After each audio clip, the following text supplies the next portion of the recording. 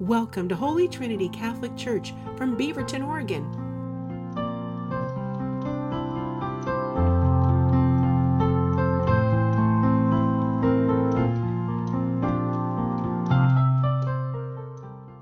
Good morning.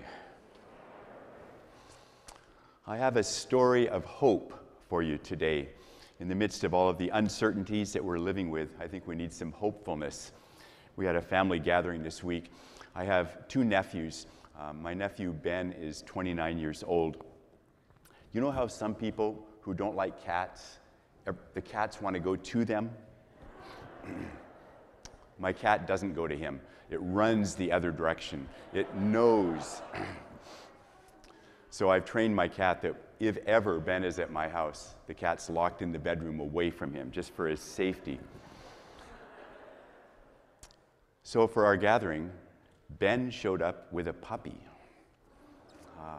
Cute little bugger, lab and boxer mix, probably about 10, 12 pounds, so not a newborn puppy.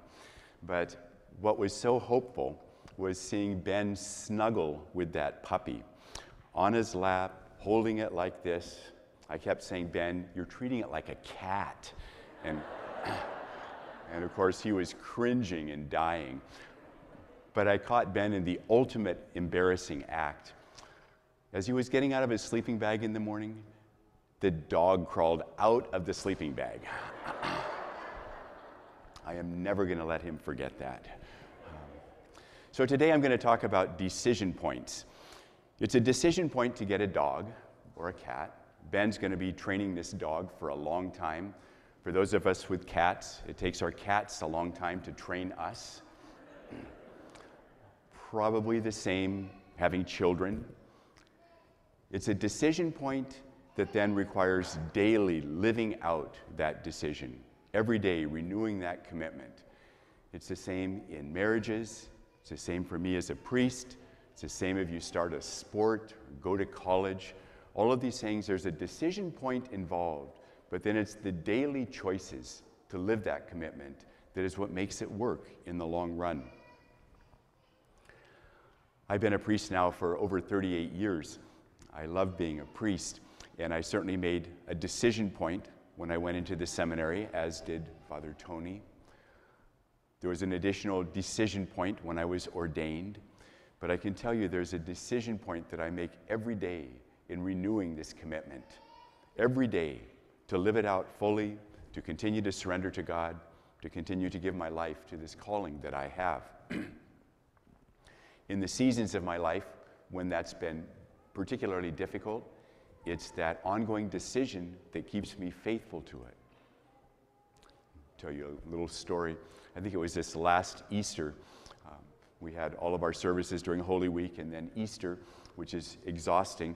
And then we had a family gathering immediately after the last Mass here. So I was engaged with my whole family. When I finally got home, I took a hot shower, got into my chair, got the cat on my lap, and the phone rang. Emergency call, someone needed to be anointed.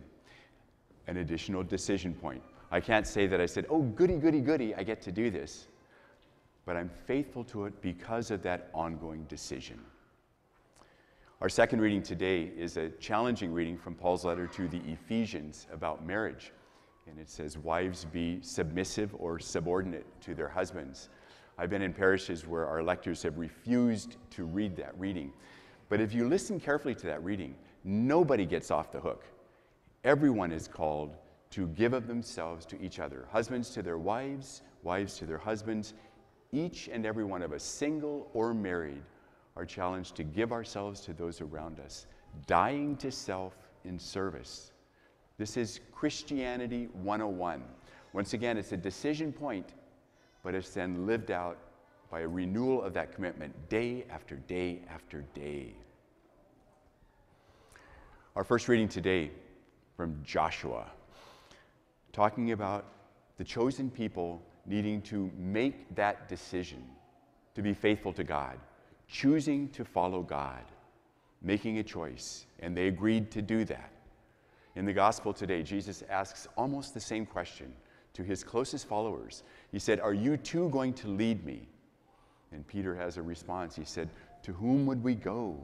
You have the words of everlasting life. You're the decision point in that, and then the renewal of that decision point over and over again in our lives. One of the first prayers I was taught as a little boy by my parents was the morning offering. I still pray the traditional offering. Nod if this is the same one that you learned. O Jesus, through the Immaculate Heart of Mary, I offer you my prayers, works. Anyone nodding? Okay. So it says, and what it is an offering of our whole life, specifically our prayers, our works, our joys, and our sufferings to the Lord. And when I pray that now, it's a part of my morning prayer every morning. I do it very deliberately and very intentionally. And as I get to those 4 words, I pause and I think about what that's going to mean for this day and allow that to be a renewal of that decision point to give God my prayer, my attention, my work. Literally this morning I thought about each of the masses that I would be at, people I'd be visiting with before and after Mass, down in Coffee and Donuts, the things I have to do this afternoon. Offering all of that is my work to the Lord. Thinking about my joys, the things that I'm most grateful for, and intentionally and deliberately mentioning each one of those things as part of my morning offering to God. And my sufferings, the known and the unknown sufferings of any day, offering that to God. That's part of how we choose daily to follow Jesus, to be people who are honoring God with every part of our lives and not just relying on something from the past. You know, in some churches, in some denominations, they put a lot of emphasis on having a born-again experience or being saved. Nothing wrong with any of that. It's really important to have moments in our lives that are reaffirming that fundamental decision. But one of the things we Catholics do really well is renew that every week at Mass and hopefully in our daily prayers as well. And as I mentioned a couple of weeks ago, when we do this, it becomes an anchor in our lives. And in the midst of all of the uncertainties that we have to live with, our faith in Jesus Christ is real, and it is that anchor that we so desperately need to walk through challenging times.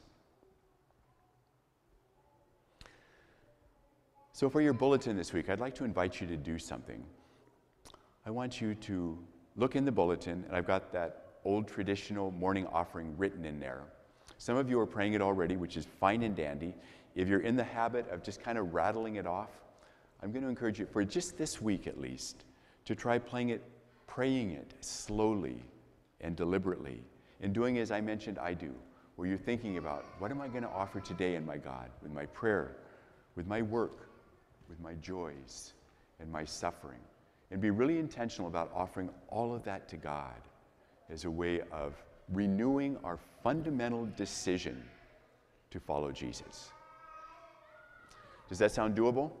Nod your head. I can't see your smiles. Good, thank you. Don't want to wear out your necks. Good.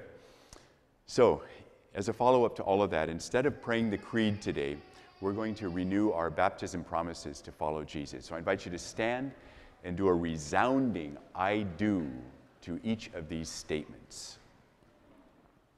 And so I ask you, do you believe in God, the Father Almighty, creator of heaven and earth? I do. Do you believe in Jesus Christ, his only Son, our Lord, who was born of the Virgin Mary, suffered death and was buried, who rose again from the dead, and is seated at the right hand of the Father? I do. Do you believe in the Holy Spirit, the Holy Catholic Church, the communion of saints, the forgiveness of sins, the resurrection of the body, and life everlasting? I do. This is our faith. We are proud to profess it in Jesus Christ our Lord. Amen. And let us bring our prayers to the Lord.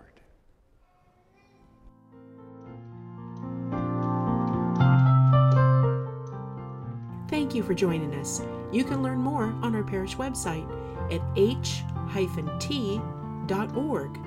We hope that you will subscribe to our YouTube channel or try and join us for Mass if you're local. Again, all the information will be on h-t.org.